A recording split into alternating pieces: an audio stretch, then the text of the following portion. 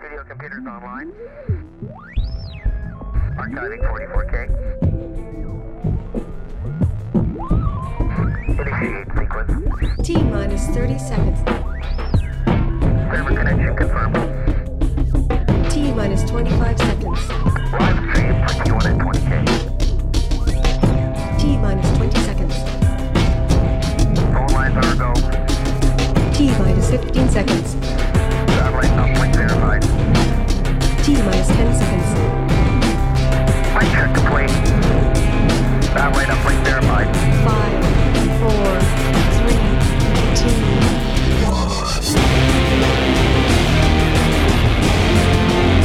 1. Welcome to Black Op Radio, the voice of political conspiracy research. You're listening to Black Op Radio, the show NSA doesn't want you to hear. Now here is your host, Leno Sanek. Control room, you're on the air. Hello everyone, welcome to another episode of Black Op Radio. This is your host. Today we're joined by filmmaker Ted Yacucci. Hello Ted. Hi Len, how are you? Good. I'm good. It's early here in Vancouver, but I'm just so looking forward to talking to you about your JFK research. I'm always so happy to promote people doing something positive instead of, in forums that people are nitpicking back and forth and saying, oh, this guy doesn't know what he's talking about. People who have come forward to write a book, make a documentary, do some TV work. And, of course, I met you years ago when you were working on something in L.A., and now it seems that you have time. You've got a channel. I'm going to make a link to your YouTube channel where these videos on the JFK assassination and U.S. history are popping up, and I'm just loving it. Thanks so much, Len. I'm kind of getting closer to retirement, and I was so busy with my teaching work that I hadn't. For a couple of years, I had to kind of step away from the JFK research that I was doing, but now I'm so excited to get back into it, and I just, I've just been such a fan of Black Op Radio for so many years that it's just such a pleasure and an honor to be invited to be on with you. So thanks a lot for that. Well, thank you. So I guess we just share our enthusiasm for looking into this case. And, a friend of mine once said to me, he says, Len, you're going to be surprised on how much is available. Like you think you're going to look into this case and maybe discover something. And it's just like you walked into the hall of a library. Look at all this. If you start looking for research and facts on the case, it's almost overwhelming how much has already been done. We're standing on the shoulders of giants, right, with Mark Lane's and Jim Garrison and things like that. But is an awful lot. And you interviewed Jim DiEugenio and Lisa Pease, and then I was there, and you've really got into it. And now with the release on your YouTube channel of, let's see, this week it's Dr. Mary Sherman. We can talk about that. You got a picture of Jack Ruby there, the top 4 reasons for conspiracy, the CIA creation and the plot to kill JFK, how they planned it, and that's, a few weeks ago even. And when I had you on to talk about this, I thought you were just getting going on the one. I guess maybe after 10 years I hadn't seen too much, so you put out one. I went, great. And that was about the CIA and Mrs. Payne, right? And then, that's right. The Chicago plot, which I first was sharing, an interest in your research about that, right? So there's a lot of videos, people there. I suggest everyone go there. And we'll make a link to it, right? So you have your own channel. So these, one thing that's of interest, you're not talking about the bullet and the gun and right there in Dealey Plaza. You're talking about the whole background. And in many items, you've gone into great depth to give a good primer, as if you were teaching a course in it. Look at this is what was going on then. Here are the players. Thank you. I really appreciate you saying that. That's what really, I pick up from it. And so tell me what inspired you to do that. I mean, I know earlier, a month ago, we spoke, but I mean, just like when you're talking about Mary Sherman and then the Bay of Pigs and that, Is there something that really caught your eye that said, I'm going to make films about these? I'm going to, make a good documentary? Well, the case always fascinated me, as it has for so many folks. And it doesn't take a long time, as you just mentioned, when you start doing some study, that there were so many players and there were so many things going on. And as someone who enjoys producing documentaries, it's really a lot of times the lead up, what caused the events to happen, and just kind of an analysis of. It's almost like watching a CSI program where you start with the crime and then work backwards, and that's, I think, of course, what needs to be done in this case, and that starts really years before with what was going on in the CIA. But then in closer to the actual assassination, we've talked about Chicago a lot, and that was one thing that always fascinated me, that there could be an attempt on Kennedy's life that was so well documented just 3 weeks before Dallas, and it was totally covered up. And nobody seems to talk about that. It's not even included in the Warren Commission report. And I think when you look at that and you realized how much cover-up there was, then right away you realize that some agency very high had to be involved. And I think, well, at least in my opinion, it was the CIA for the most part under Allen Dulles. And then you just kind of start your research and you try to find out who's still alive. It was a good 10 years ago that I talked to Ruth Payne and was able to interview her. It's really important that we get some of this stuff done as quickly as possible, because there are so few players that are actually still alive, and the fact that I don't know that we're ever going to get the documents released that a lot of us would like to see, things like tax returns for Oswald and some of the other players. So we do what we can, and we try to shake the bushes and see what falls out. Right, and I think myself, when I think about Allen Dulles being fired from his position, and then Lyndon Johnson just says, don't worry, here, I'm going to put you on the Warren Commission.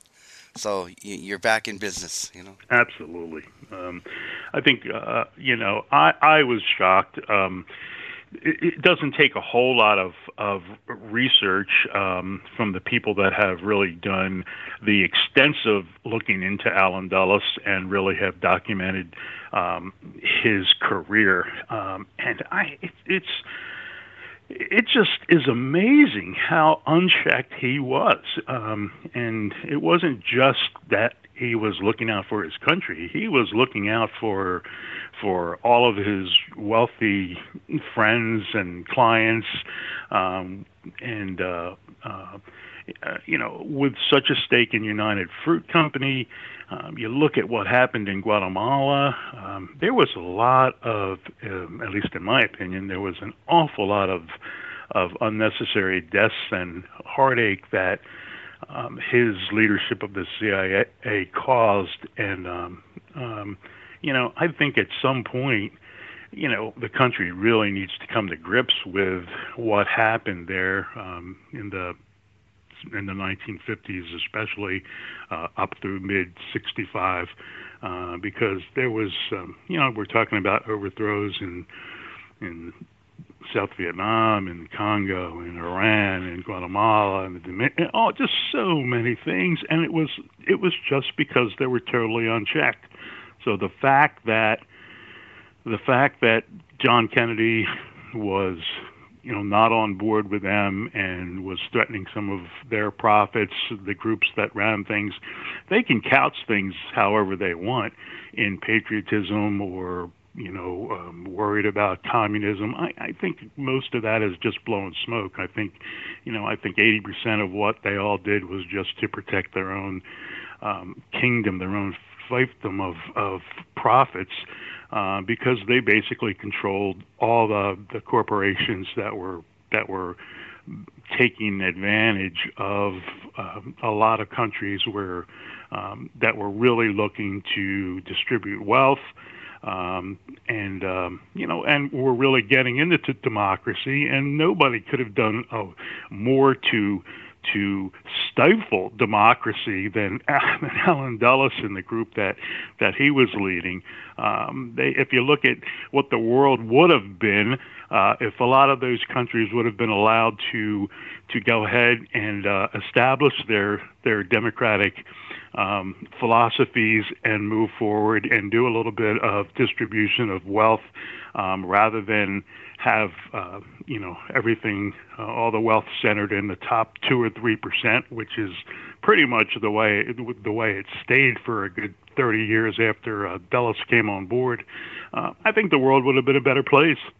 Well, Allen Dulles, working with Sullivan Cromwell, the big law firm for the big business, not only was he, in charge of CIA, but you can't understate that was the muscle of the big business of America when they said, Allen, do something. Yeah, and with his brother John Foster as Secretary of State and President Eisenhower just trusting those two so much. And really, in my opinion, Eisenhower abdicated his role as president and really just delegated a lot of the foreign policy to the Dulles brothers. And I think that's what happened. They just, like you said, they were just so entwined with that whole Northeastern establishment group that basically controlled every large corporation, and their worldwide reach was incredible at that time, and they did everything they could, legal and not legal, to maintain it. And it's sad. It's sad that greed really caused as much heartache to so many people through those two. At least that's my opinion. Right. Well, some of the latest videos that you've done, you have featured in the 26 minutes, 27 minutes, and 18 minutes. It looks like you've got a lot of stuff up there. Let's talk about quickly the last three. So, and I don't mean quickly because I have all the time here to the one was Jim DiEugenio and Cuba, and do you want to just give an overview of that, and then we'll get into the Mary Sherman one as well? Yeah, now that actually, a lot of that really originated with you and Lisa and Jim back in the days a while ago where we met in Los Angeles and did the interviews. I was able to actually pull some of the information and some of the stuff that Jim and Lisa and yourself were kind enough to do, and then just kind of extrapolate it out with the new stuff. What I was really interested in doing was basically kind of what we were just talking about, really giving people a sense of what the development of the CIA was from their inception in 1947 on, and how the decisions that they made kind of reflected in what was happening in the world at the time, and again leading to kind of the unchecked power, especially when it came to overthrowing governments, that really was turned on John Kennedy when they got so frustrated with what he was doing and the decisions he was made. So that video kind of hopefully gives a little bit of background and delves into the actual mindset, I think, of what was going on with the people that were involved in setting up the assassination. And I think that's important because it's so easy for people that haven't done research and haven't really looked into it themselves. It's so easy to say, well, you could never cover up. You could never cover up, assassination. Well, heck, they were covering up assassinations. They were used to it through Project Mockingbird, which the CIA set up They had basically infiltrated American media to the point where they actually, at the largest part, they had 3,000 journalists and other people that were included in Project Mockingbird, which was established in order to make sure that basically nothing was printed that wasn't acceptable to the CIA. And they, along with printing the stuff that was acceptable to them, even more important was not printing the stuff that they didn't want to see. That's why when things were going on with Guatemala and President Arbenz Guzman was being deposed, the American people weren't seeing what was really happening then because the CIA was controlling the media, the message.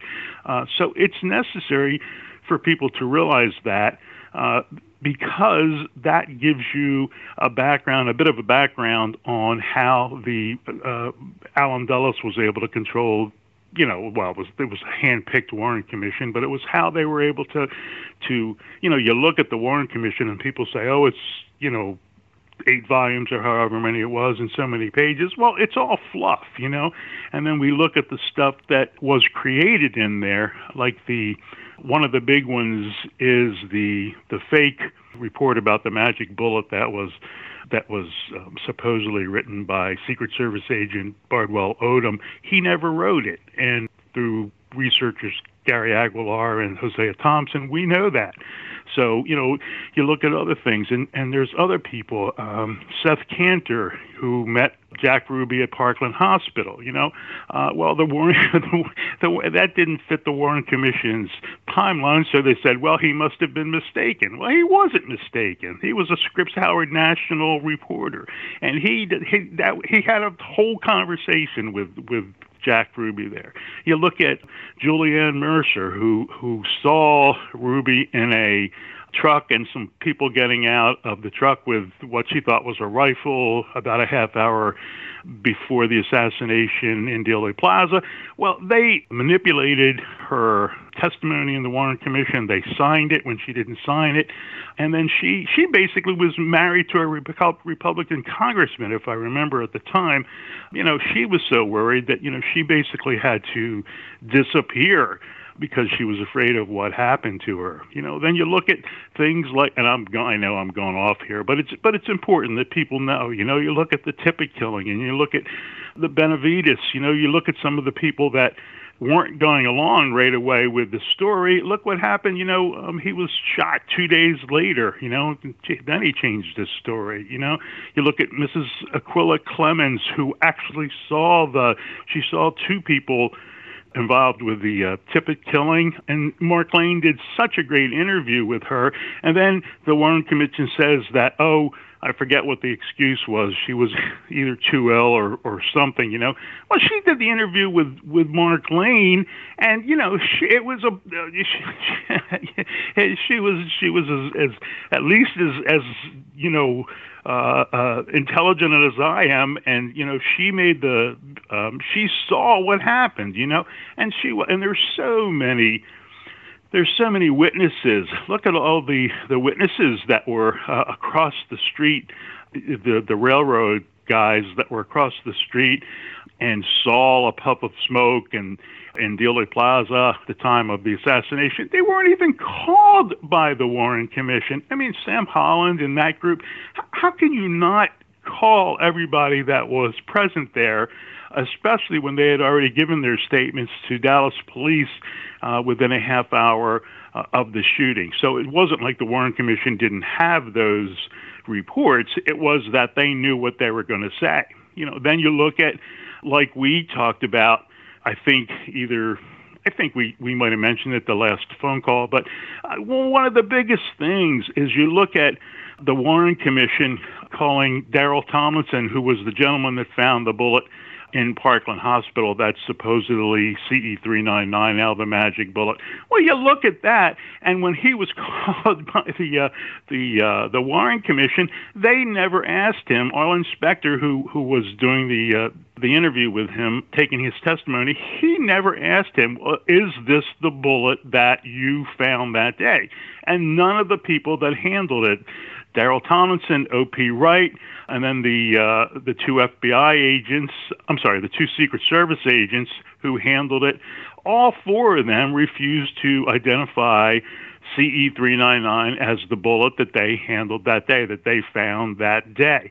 Well, that's all information that the Warren Commission just basically abdicates any kind of explanation for. And you can't do that.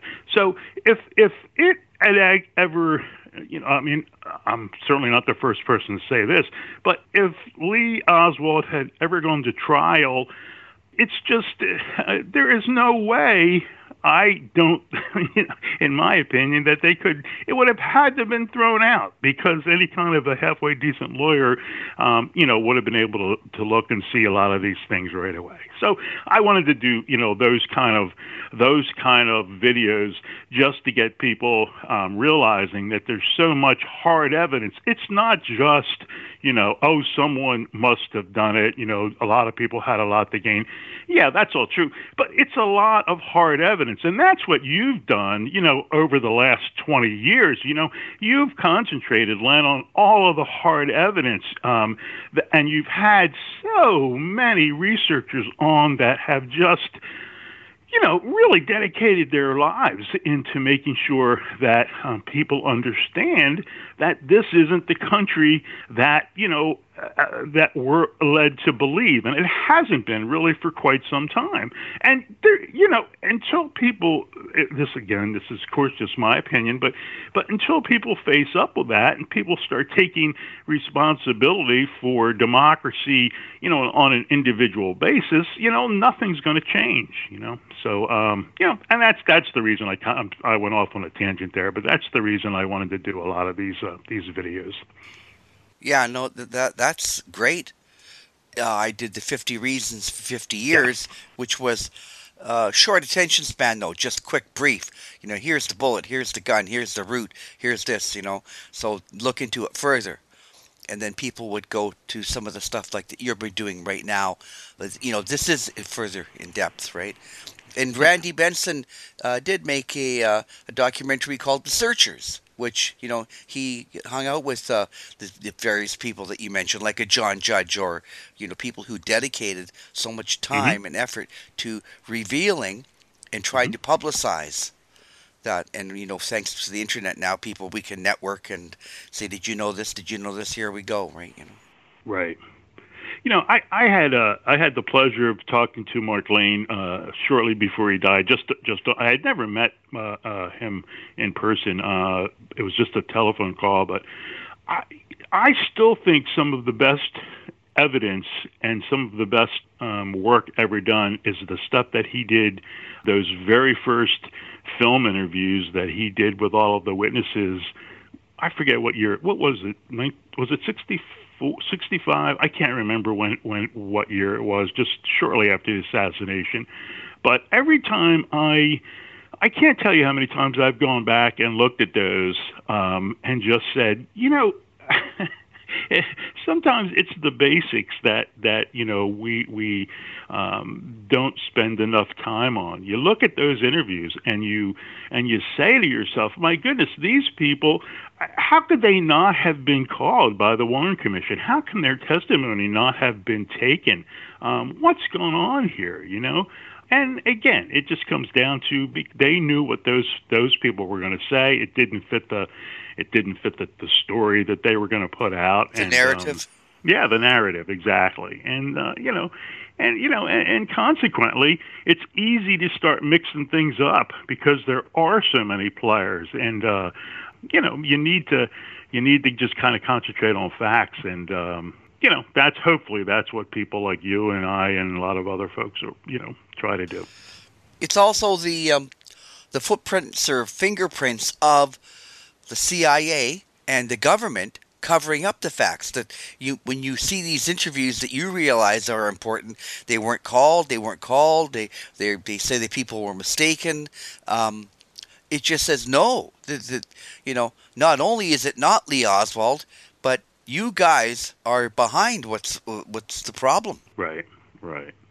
And it's funny because every time I see one of those, they always do the fluff stuff. It's always, how could a cover-up ever have been perpetrated for this long and things like that. And it's because nobody's ever actually looked at it, because we can't look at it, because you hid away all the evidence, and because you were involved, just like you said. So it gets frustrating. It really gets frustrating sometimes I have a difficult time watching interviews where people are taking that Warren Commission straight bent of accuracy, because it's just so foolish that I worry about people hearing that stuff and just being just not thinking for themselves, I guess. Yeah, or you mean listening to a Posner or a John McAdams type, where they I think the worst was Gary Mack, right? Where just put enough money in his pocket and he'll say whatever you want. Yeah, no, that's for sure. It's a shame. And regardless, if it wasn't such an important thing, when we look back at history, we think what might have been, as you mentioned, and the thing was with John Kennedy. I think for America and for the world, people thought he's doing the right thing, and we're all going to rise together. Yeah, that was the key, and I think that would have happened. Nobody's a perfect person, certainly, and I'm sure John Kennedy had as many foibles or more than other people. We hear you always hear about the other side of, he was a womanizer or this or that, and he may have been. I don't know. I don't really care about any of that stuff. All I care about was what his policy was. If it wasn't for, you look at. I always go back to the decisions that he made in the months right before he was assassinated, when he made the decision that we weren't going to go to Vietnam, and that was one of the things that people need to realize, that he had signed National Security Action Memo 263, where 1,000 advisors were coming back almost immediately, and pretty much it said that we'd be out of Vietnam by the end of 65. You think about the 50,000 American lives that were lost in Vietnam, and the 100,000 and plus that were wounded, and their families, and how many untold numbers of Vietnamese, of course. That would have been all eliminated if he hadn't been killed, because we weren't going into Vietnam. The decision was pretty much made. And, again, you look at when NASAM 263 was reversed, less than 4 days after he was assassinated. You look at that, and you say to yourself, he was killed because of greed. He was killed because a lot of people wanted to go to Vietnam, and it wasn't just because of communism. It was because of all the helicopters and all the armament and all of the profits that the corporations were stood to make, to profit by. And it's such a shame, because that would have been a chapter in American history that just would have been totally different. So again, to me, it doesn't come down to patriotism as much and stopping communism with that group as it did with pure, unadulterated greed. And I have always felt that way, and I think I always will feel that way. They controlled everything. They controlled so much corporate profit and they did not want the world to change. The group that were running the CIA, they were the folks that were in the OSS, the precursor to the CIA in World War II. They got a taste for power and manipulation at that point, especially during the last year of the war, and the program that they had to bring over the Germans that they wanted to bring over, and they realized that they could basically get away with whatever policy they came up with. Nobody was standing in their way. And then through the Office of Policy Coordination, they had pretty much unchecked budgets because it was all black op budgets. They could basically hide hide any streams of revenue easily because it would just be it wouldn't come up as a line item in their budget. It would just be hidden in the overall budget, so nobody even knew what they were doing. And nobody really wanted to know what they were doing either, which is another thing that was horrible. There wasn't.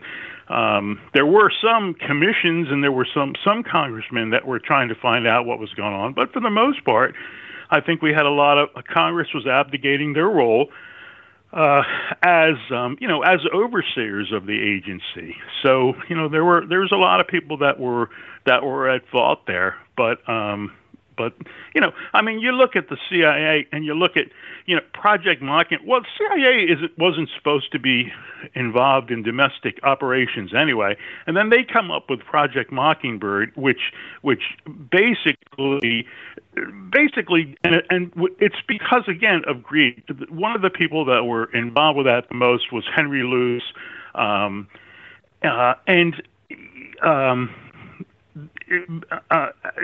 can you have journalists, Graham, the Washington Post, and all of these really high-end journalists and newspaper owners who just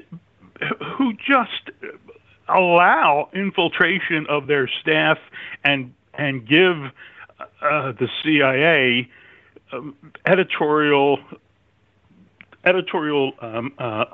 abilities over what they print. I mean, that's just not doing your job, and it's really frustrating to me because I teach journalism, and now we're in a situation, and it's entirely different with social media because you don't know even what the sources are. But up until that point, you could pretty much count on papers in the country up to that point to be able to source their material, to be able to write and if they stated a fact, then it's basic journalism. You have to say said or stated or according to. You have to let people know who your sources are, and those types of things are what was completely changed with Project Mockingbird. They took over the American media. They were able to hide things that were going on. And then from there, I mean, it gets even worse with, of course, MK Ultra, where they were working on mind control and giving people LSD and doing all kind of crazy stuff. I mean, where is the oversight for those kind of operations? How can that stuff happen and nobody know about it? And then, even worse than that, of course, is that when they finally are called on the carpet, Richard Helms and that group, what do? They destroy all the files. They basically destroy all the files, and then they get away with it for the most part. Nothing happens to them. They just say, "Oh yeah, we did a bad thing," and but yeah, the files they're gone. And absolutely incredible that they aren't held to the fire for all the stuff that they did during that period. Well, it's an uphill battle, but if you're interested in history, there's a lot to go through. And the fact that they fight tooth and nail, I mean, it's 60 years later, they don't want to release. The CIA doesn't want to give up, and I'm talking about documents. Sorry. And Yes. if it's like, I mean, it's kind of like by default here that people who look into this will realize, well, you're the guys behind it. Otherwise, if it was Lee Oswald, you would be waving everything like a flag. Like, here's how he did this, here's how he planned it, here's what he did. And for the gullible out there that want to accept the Warren Commission, and it was like, thank goodness, like for Mark Lane and those people, Antonio, what was his name, the filmmaker, I mean, they got all these interviews right away that showed that the misrepresentation or just hiding, obfuscating the what the people really said happened, And it's like an old headline I heard, like, how can you get shot from the front, from the back, Yeah. Like people who were there, no, he got shot from the front, Yeah. And there were so many, even the big anchors, were towing the line with the Warren Commission. Nobody was Well, with that challenging Mockingbird, like you said, if they got, from the Pentagon or the Defense Department, whatever, we're going to give you a story. We're going to, here, print this story or you won't get any others. Right. Exactly right. Exactly right. And then the few opportunities that there were, remember during the Garrison investigation, and when was that? 1968, I guess. Remember when he went on the Tonight Show with Johnny Carson, and that would have been an opportunity to really let him, say what he wanted, but. At that time, Johnny Carson was just so pro-Warren Commission that, he just didn't give him a chance to speak. And if I remember correctly, it was so bad they had to have him back on or something. I can't remember the whole story, but it was just that people were so inundated with what the message was because that's all that they heard. Every time someone would come up with something, some of those early researchers who were doing such an amazing job, as soon as they would come out with a fact, then all of a sudden there would be a mountain of stories that would just go and overwhelm it, and go back to the, saying, oh, this is crazy, and, the Warren Commission was so wonderful, and, they just basically squashed every bit of research that was coming out.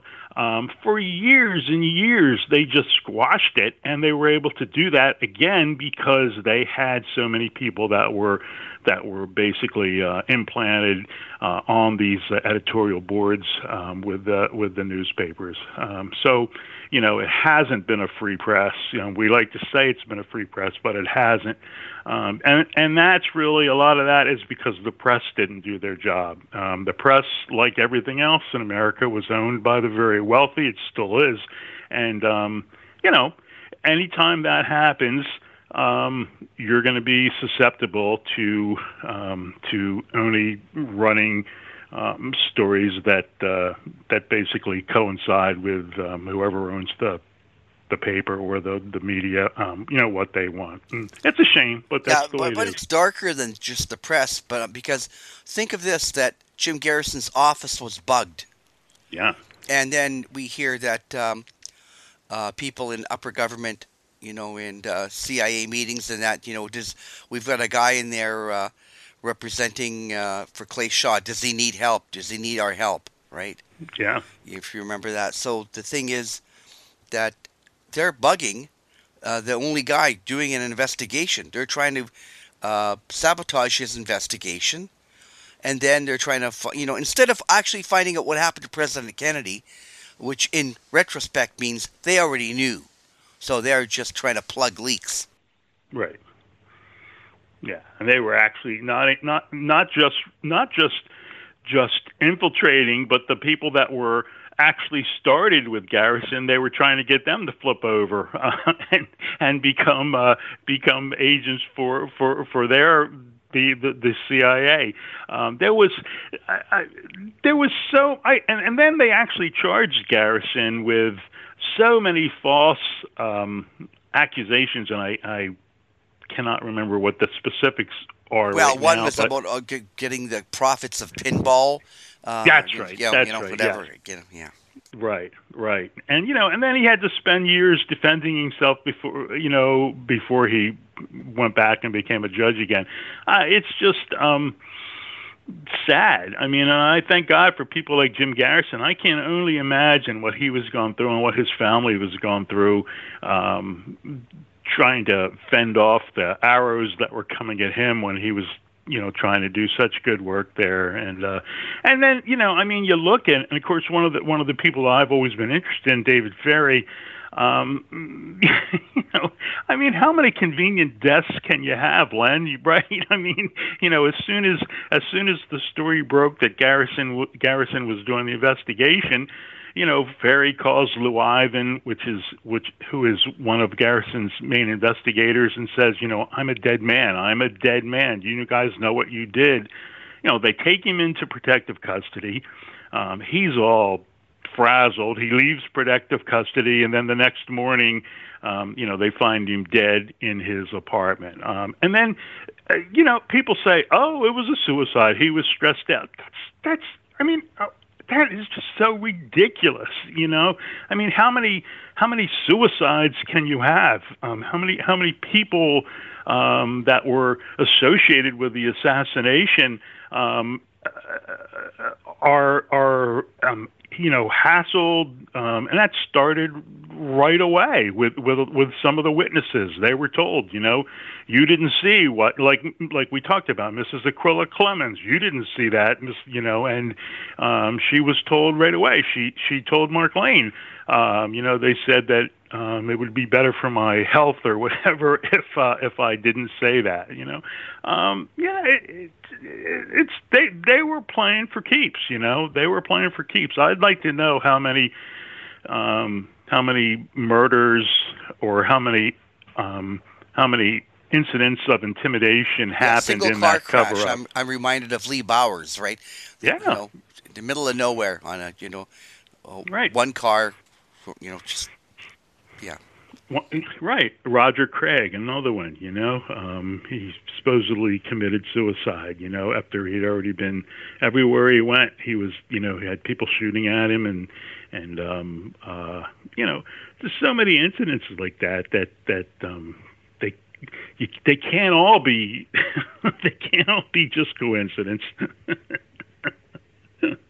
Oh my goodness.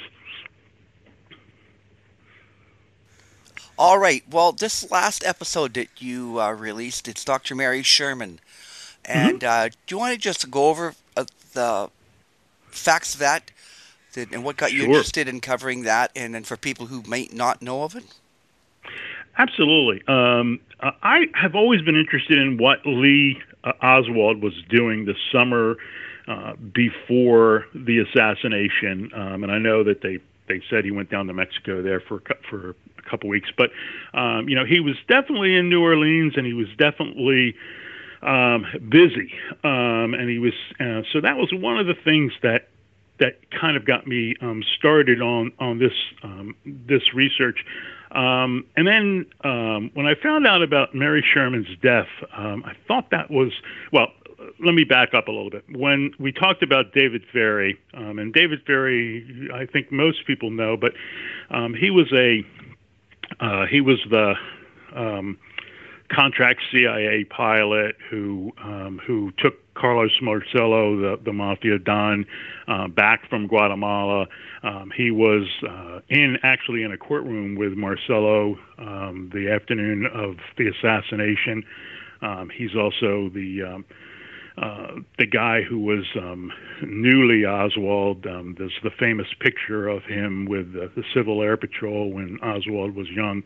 And then Ferrie is such an interesting character because he was extremely right-wing, very anti-communist, and he had a lot of personal issues.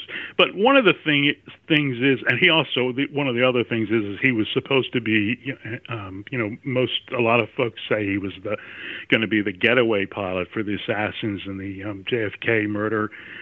He took that famous trip from New Orleans down to Houston through a storm and said he was gone ice skating, and one of the things that they found out, he was by the phone the whole weekend waiting for a call, and he was probably going to go to Redbird Airfield to extract assassins, but that never happened. So he was right in the middle of a lot of stuff. Knew Guy Bannister, who was the ex-CIA station chief, who was operating in New Orleans, and Lee Oswald had a upstairs office in Bannister's office, and that's where the leaflets for the Fair Play for Cuba committee were printed and then distributed.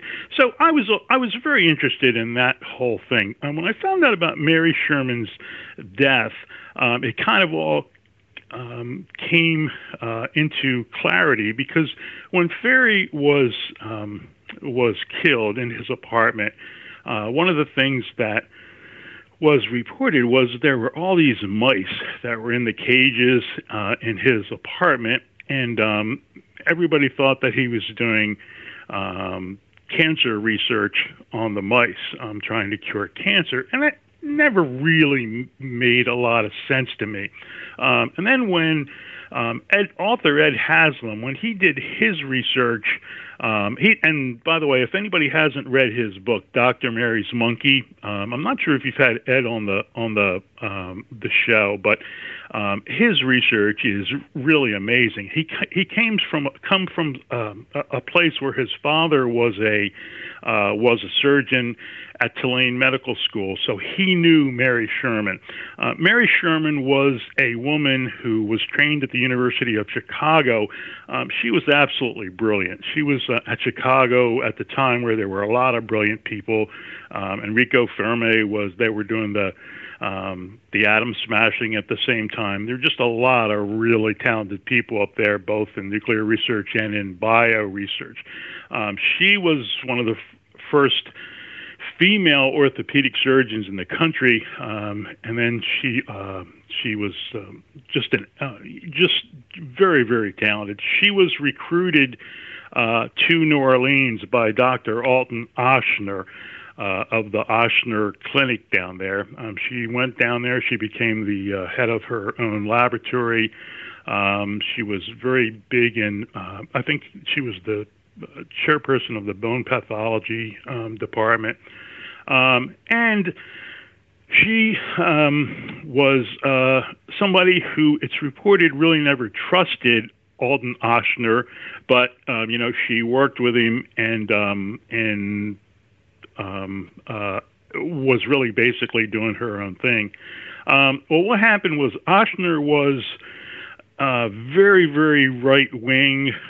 He was a very talented surgeon, and he built the kind of the medical empire there with the Ochsner Clinic.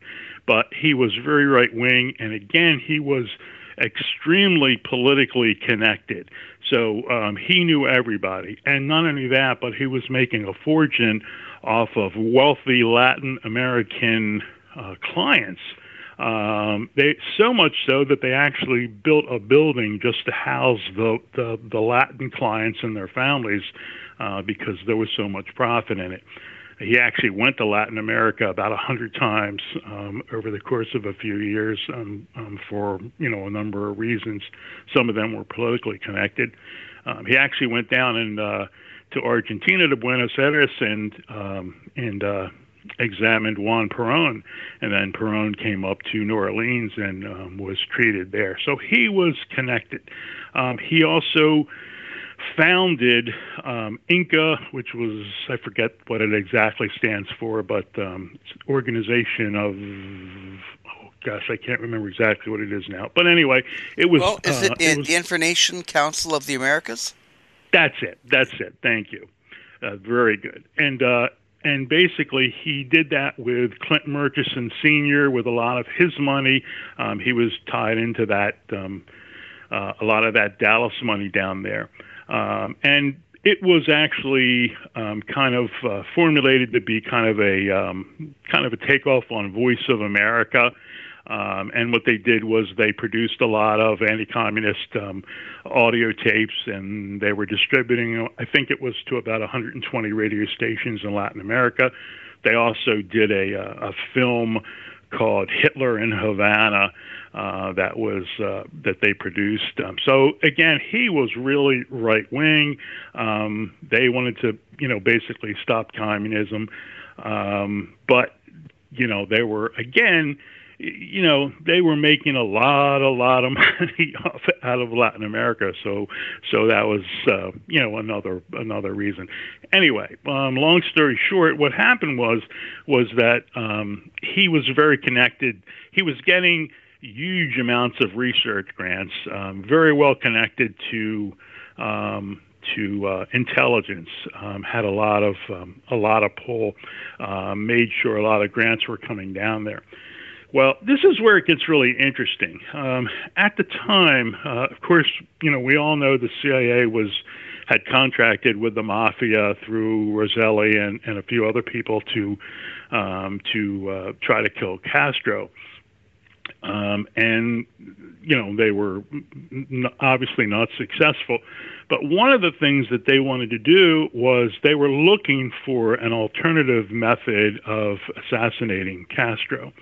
At the time, particle accelerators were just coming into being, and they were the high voltage machines that were necessary in order to kind of break down viruses, in order to really be able to do the type of research that should have all been positive, trying to stop diseases, but the CIA were really looking to create what in essence was a bioweapon. So again, there were only about 9 of these particle accelerators in the world. There was a company in Boston that was building them, and then one of them shows up. It was hidden, it was secret, nobody knew about it, but it was down at the Public Health Hospital in New Orleans, and it was under the auspices of Dr. Alton, although he did his best to keep himself kind of, his reputation clean, kind of separated himself from it. But he was in charge of the program, and Dr. Sherman was the lead researcher. And what they did with this hidden particle accelerator and all these, this is where it gets back to the mice that were found in Ferrie's apartment. What happened was it was well, first of all, it was financed with cash. Every other particle accelerator at the time was done under financing, as you would imagine, and then the hospitals would pay for it over time. This accelerator at the Public Health Hospital in New Orleans was funded with $10 million cut in 2 checks several days apart. So it was funded through CIA banking sources. It was definitely a CIA operation. And then what happened was that Mary Sherman was, one of the things that I had a hard time with. She was such a good person, for the most part, from everything that I've read and the people that I've talked to, that, how could she get involved in this? But I think what it comes down to is that, she probably fell for the story. It was probably, hey, this is necessary to stop World War III. We have got to assassinate Castro. She was it was probably presented to her in a patriotism type of a thing. But anyway, she was the lead researcher with this particle accelerator, and what they were trying to do was not cure cancer. What they would do would take, I got to back up just a little bit. She was one of the first people that understood that viruses could cause cancer. And so what they were doing was isolating the viruses that could cause cancer. Then they were irradiating them so that they would mutate, and then they would would test the mutations to see which ones were more and more deadly and which ones acted more and more quickly. And they did this under this program. And this is where Judy Very Baker comes into the story. She had come down to New Orleans, and she was going to get early entry into Tulane Medical School. She was someone that was, again, an outstanding researcher, and she was already in the process of dedicating her life to cancer research. And she met the first day that she's there at the post office. She meets Lee Oswald. That wasn't a coincidence. He was obviously there to meet her and kind of take her under his wing. And then Haslam, in his book Dr. Mary's Monkey, relates that Oswald actually took Judith Baker to meet Ochsner. And when they went to that meeting, before Judith went in to meet him, Oswald went in to talk to Ochsner himself, which indicates that he had a relationship with Ochsner even before this, a previous relationship. And anyway, Baker was kind of taken under the wing. She was asked to work with Mary Sherman. What happened was, this was crazy. David Ferrie, in the apartment where he was, I say murdered, but where he died, we'll put it that way, he had cages and cages of mice that everybody are aware of. But what happened was, and again, this was an amazing set of circumstances that author Ed Haslam goes through. But anyway, he found that Ferrie had another apartment just a few blocks away. And in this apartment, nobody was living there. It was all filled with mice. He had, I think it was estimated he had up to 400 mice at a time. And this was all part of the research. So they're working on the research. Ferrie had lost his job at Eastern Airlines. He had CIA clearance because he was making CIA trips to Latin America to run guns and other things. So he was kind of assigned to work on the project, and he became the caretaker of the mice.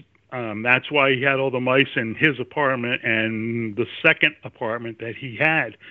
So what a crazy story. So he's taking care of all the mice. He has the relationship with Mary Sherman. Lee Oswald is kind of the runner in all of this stuff. He's taking the materials back and forth from the particle accelerator from the lab at the public health hospital to Ferrie's apartment with Judith Baker. A relationship starts with those two. What an amazing story. Guy Bannister's involved, and Lee Oswald supposedly takes Judy Very Baker to meet Bannister when she first gets to New Orleans and is asked to do this stuff because she's kind of hesitant at first, and Bannister helps convince her that it's all on the up and up. So he's involved also. So what happens is that they actually come up with, and actually did it fairly quickly. By the research that they were doing, they actually came up with a virus that would cause cancer quickly and pretty deadly, and was pretty deadly. So they needed to test it, and they tested it on dozens and dozens of monkeys. It worked better than they thought, apparently. So they decided that they needed to do a human test. Judith Baker says that she wasn't necessarily, on board with that, but they talked her into it. What happened was they got a prisoner from Angola State Prison, took that prisoner to Jackson State Mental Hospital in Louisiana, and Judith Baker administered the virus, and it worked. The prisoner died 28 days after he was inoculated with the virus. So they had their product. They basically had their bioweapon, and that's amazing. So the CIA spent $10 million for a particle accelerator. They had used their influence and their partnership basically with Alden Ochsner to be able to do the research there in New Orleans. And they had a bioweapon that they had created without anybody's permission, anybody in the government, and they were going to use it on Castro. Now, there's other parts to the story, and I don't know whether I'm really on board with some of the other stuff, but one of the things that is suggested is that that might have been part of the reason that Oswald went to Mexico City, because he was going to be tasked with getting the virus into Cuba. I don't have no idea about that. I haven't done any real study of that issue, so I don't know if that's true or not. It's something that's out there. But anyway, the next thing that happens is there is an accident, Mary Sherman. There's in the apartment complex that she lives in. There's a kind of a shady character named Juan Valdez that is probably he probably has some association in all of this, but I'm not sure exactly what it is. But anyway, about 4:00 in the morning, he makes a call, and he lives in the same apartment complex. Says that Mary Sherman's apartment is on fire. So the responders come, and what they find is incredible. They find that it's not really a big fire, very smoky. They let the smoke clear, and then they go in and they find Mary Sherman in her bed, and she's head by the kind of opposite, like her head to the where her feet would be and feet where her head was. But she's dead. But she's got horrific injuries. Basically, the whole right side of her body is destroyed, not just burnt, but missing. Her shoulder, her whole right arm is gone. Her right torso is gone, so that the responders can actually see the organs inside of her body. So it's a pretty grotesque scene. Naturally, so they pull her out. The other thing is there's not much other damage to the apartment. Like, there's a bookcase that's right next to it. In my video, you'll see it. The books aren't even scorched. So there's no way the fire could have possibly done that kind of damage to the one side of a human body. So anyway, as you would expect, it's getting a lot of press coverage. And then after about 2 days or 3 days, I can't remember, the FBI puts a press blackout, a media blackout of any more press on that case, which is really, really weird. And then so nobody really knows what's going on, except, the official story was she died in a fire. Well, what happened is she couldn't have received those wounds there.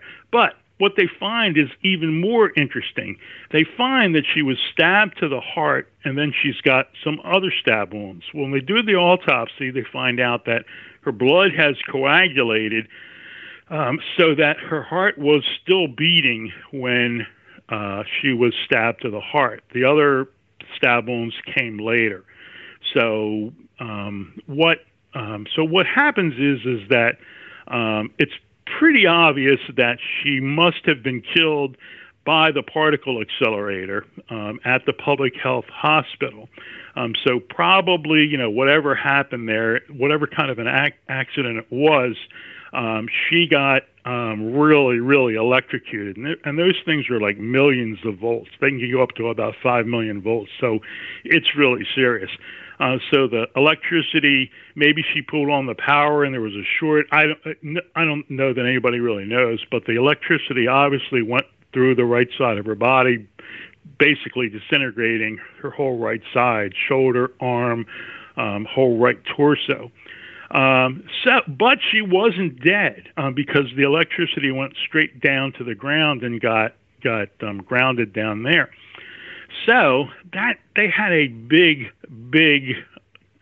dilemma at that point, because here they are with a covert operation with a particle accelerator that nobody knows about, that shouldn't be there, and they're working on a bioweapon.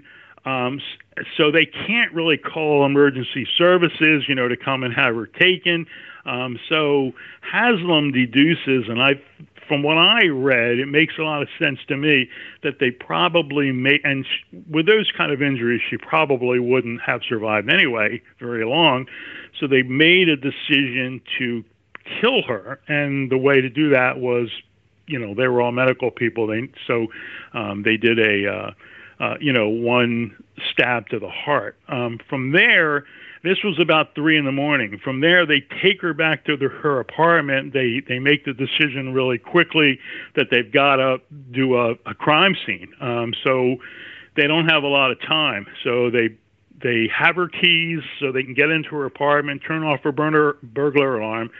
They put her in the bed, and again, they were in a real hurry. And they just put some clothes on top of her that were actually folded from her from one of her drawers. Then they lit the mattress on fire. Well, when she's found, the fire wasn't even hot enough really to burn the clothes on top of her. That's so we know it wasn't really that hot a fire. But then they found out, of course, that she's murdered by the stab in the heart in the autopsy, but it doesn't go any further than that because the FBI puts the kibosh, on all media,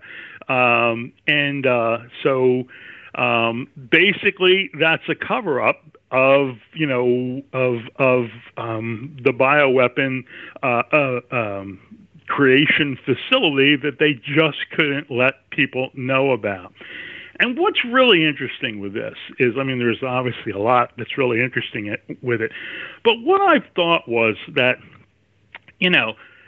Lee Oswald, when he's framed, just a month or two later, whatever it is, for killing Kennedy, when he's taken into custody, can you imagine what he could have told the American people if he had really gotten, if he realized that he was a patsy and he realized that nobody was coming to his aid? Can you imagine what he might have revealed? That's probably another reason that they needed to get that guy killed as soon as possible. When he wasn't killed in the Texas School Book Depository or the Texas Theater, when he was alive, there had to be a whole lot of really, really crazed people, worrying about what he was going to say. They had to take him out as quickly as possible, because if he would have gotten upset, he would have, I don't even think Allen Dulles would have been able to cover up what he could have unleashed, because not only about, the attempts to kill Kennedy, but also that the CIA had created a bioweapon that nobody knew about, that they were totally out of control, and the whole 9 yards. And that made a lot of sense to me. That he knew stuff that I had no idea. It wasn't just the stuff that he was privy to with the characters that he was with, Clay Shaw and Ferrie and those. He knew a lot of stuff about what was happening in New Orleans, and the American people would have been pretty interested to hear a lot of that story. So that's what the video is about, Len. It just kind of runs through the story. It's just one of those, like the Chicago plot. It's just one of those things that happened in the lead up to the assassination that that it all starts to make sense when you look at the big picture of like why people did certain things. Like I could never figure out again why David Ferrie would have cages and cages of mice in his apartment, and I never saw any explanation to that ever made any sense to me, that he was doing cancer research. That made no sense to me, but they weren't doing cancer research. They were doing research into creating a virus that was as deadly as possible. So they had to keep inoculating mice and, seeing which ones died the quickest. And then once they actually had it, then they moved on to simians, to monkeys, and they killed a bunch of those, dozens of those, and then they moved up. They got the prisoner from the Angola State Prison. They tried it on a human being. It worked on a human being, and they had their bioweapon. And just an amazing story that not a lot of people know about. Now it gets deeper than that, and if there's actually some really interesting stuff in Haslam's book about culturing the virus from monkey kidneys, which is the way polio viruses were cultured at the time, and he goes into some really interesting supposition about some other stuff that may have been happening at that lab that I won't get into now, but basically it is the idea was that there was some real worry that when they were doing the polio vaccine, that some of the simian viruses from the monkey kidneys may have gotten into there, so that a whole generation, and I would be in that generation, of kids that were inoculated in the late 50s and early 60s, may have received inoculations or sugar cubes at the time that may have had some wild viruses from the monkey kidneys in there that could cause cancers later in life, especially soft tissue cancers. So that's another story for another day, but it's all included in that book.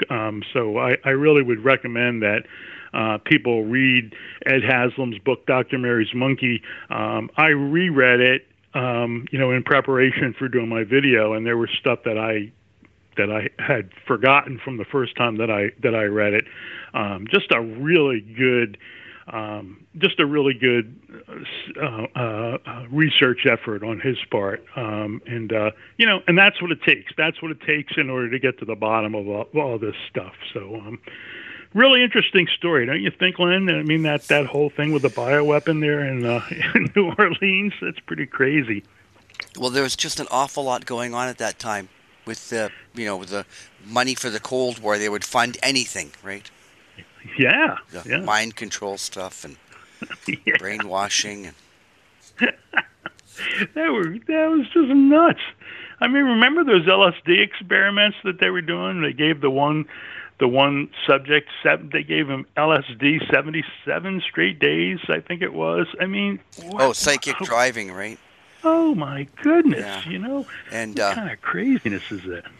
And then I think the thing was called Midnight Climax, where they would get hookers to guys come in, and then they would give them a drink, and then they, two-way mirrors, and they would film it and see what the people did, so that they were unwitting, and then they really couldn't complain to anybody because they were at some kind of brothel, right?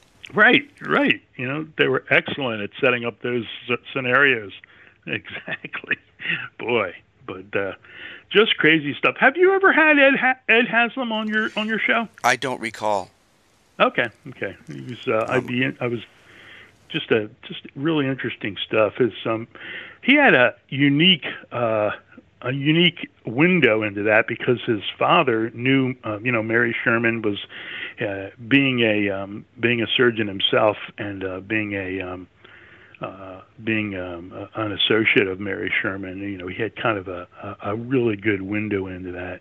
He said in the book, he said that his father went to see the body of Mary Sherman, and when he came back, he said that was the only time he ever saw his father cry.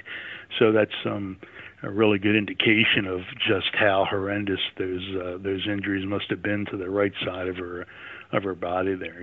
Just crazy stuff. Yeah, it looks like I interviewed him in 2004.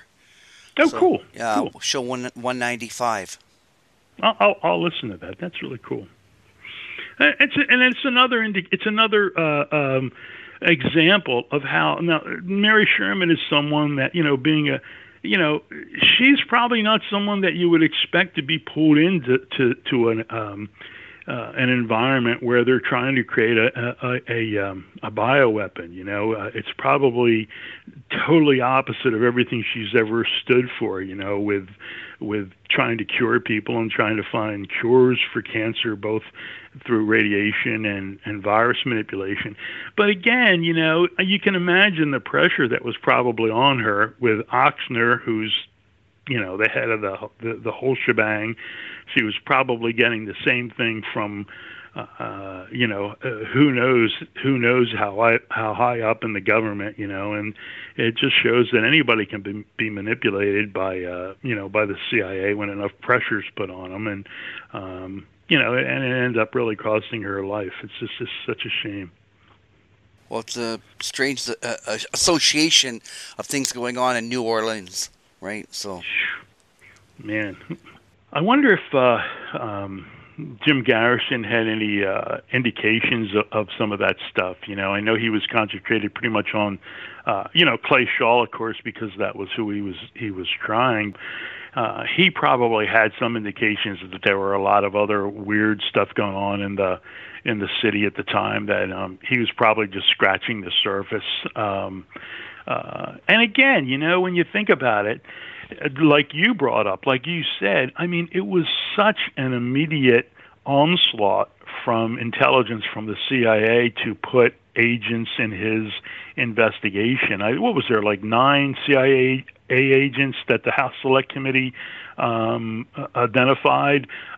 Why would an agency, I mean, why would they do that to such an overwhelming degree if they weren't really trying to hide an awful lot of stuff? And, it really sounds like who knows what we don't even know yet, maybe that we will never know. But besides the assassination of a president, the creation of bioweapons, the overthrow of democratically elected governments all over the world, a war in Vietnam.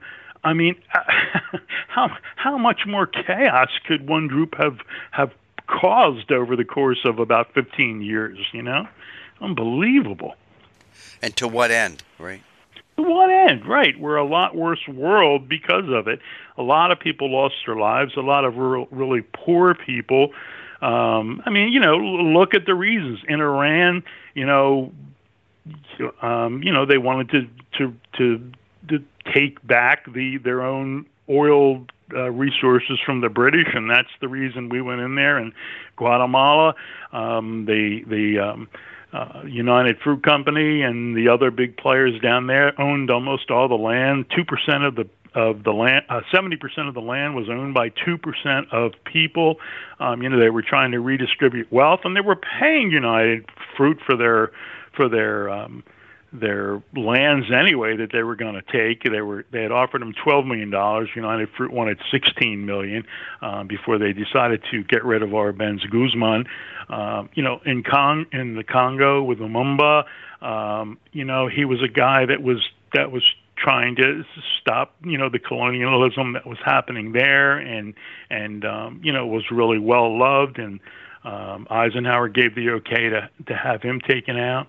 I mean, you look at the Diem brothers in South Vietnam, where Kennedy had said, "Don't touch them, leave them," and on the same day that John Kennedy is supposed to be assassinated in Chicago on November 2nd, 1963, that's when the Diem brothers are taken out, and that's an admitted CIA. Where they went, the CIA actually admitted that they went against Kennedy's orders. They faked a cable from Kennedy, which they actually had to admit before a congressional committee. They faked a cable from Kennedy saying that it was his order to go ahead and take out the Diem brothers. I mean, that's a group that, if there's a hell, I think a lot of those folks are probably there now. Just unreal. Yeah. Well, I'm going to make a link to your YouTube page, and for now, that's where people can find out what you're up to. And there's a few other things in there, but Great, I appreciate it, Len. Thank you so much.